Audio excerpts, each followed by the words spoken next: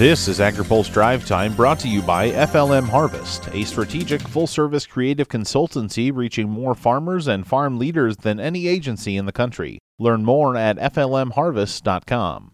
Good Wednesday afternoon. I'm Spencer Chase.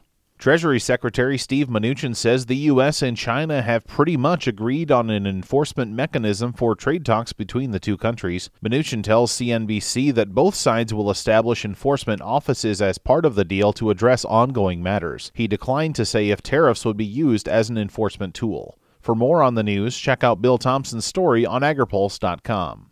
The National Pork Producers Council has decided to cancel this year's World Pork Expo over concerns about African swine fever. AgriPulse's Ben Nuelle spoke with NPPC about the decision and has more. World Pork Expo was scheduled to take place in Des Moines June 5th through the 7th, but not anymore.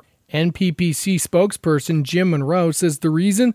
Fear of African swine fever entering the country. We think it's very unlikely that World Pork Expo would be the cause of a spread to the United States, but because the livelihood of our producers, the health of the U.S. swine herd, because those are paramount, we decided to exercise extreme caution and cancel the event on the remote chance that it could prompt a spread here. The event has been canceled before.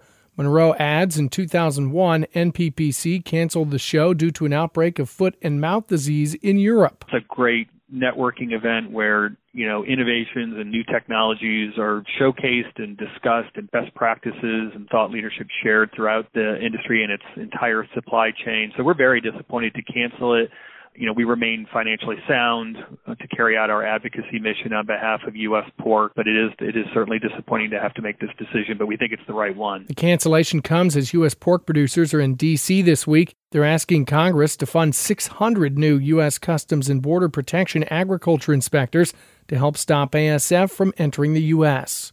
For AgriPulse, I'm Ben Nuelle. Back in Washington, a handful of hearings on a wide variety of farm policy subjects ruled today. For starters, U.S. Forest Service Chief Vicki Christensen says two big issues at the Forest Service are set to become a thing of the past. She says budgetary action to address the fire mitigation practice known as fire borrowing is believed to have solved the issue. The fire funding fix will absolutely stabilize our operating environment in that it's highly unlikely we will have to borrow funds in the middle of a fire year. She also says stricter harassment protocols should lead to better workplace environments on firefighting crews. Last year, we listened to employees, we learned from them, and we acted to bring about change.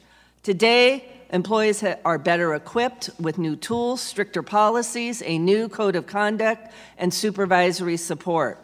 We're better at holding bad actors accountable. She says that sustained cultural change will take time, but she wants to see it through. On the Senate side of Capitol Hill, Commerce Committee Chair Roger Wicker of Mississippi said a hearing on rural broadband could serve as a springboard to potential legislation. The nation's broadband map starts with better coordination and information sharing among federal agencies responsible for administering broadband deployment programs. I hope we'll soon have legislation in this regard. And another panel discussion touched on investment needs along the inland waterways system. National Corn Growers Association Vice President Kevin Ross testified at the hearing, and he tells AgriPulse targeted investments are needed to help a steady flow of grain and other goods head south. There's 7 key locks that are identified as for expansion projects that if we could get those done, that would certainly be a huge improvement. But there's lots of other issues that need addressed when it comes to the Mississippi River and its other tributaries. So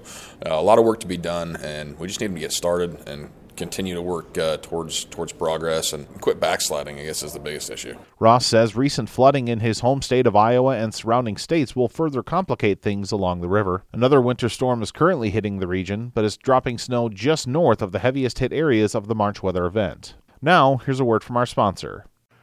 Today's AgriPulse update is brought to you by FLM Harvest, a strategic full-service creative consultancy proud to reach more farmers, farmer boards, and food and commodity associations than any agency in the country. Learn more at flmharvest.com. That's all for today's Drive Time. For more agriculture, trade, environment, and regulatory news, visit agripulse.com. Reporting in Washington, I'm Spencer Chase.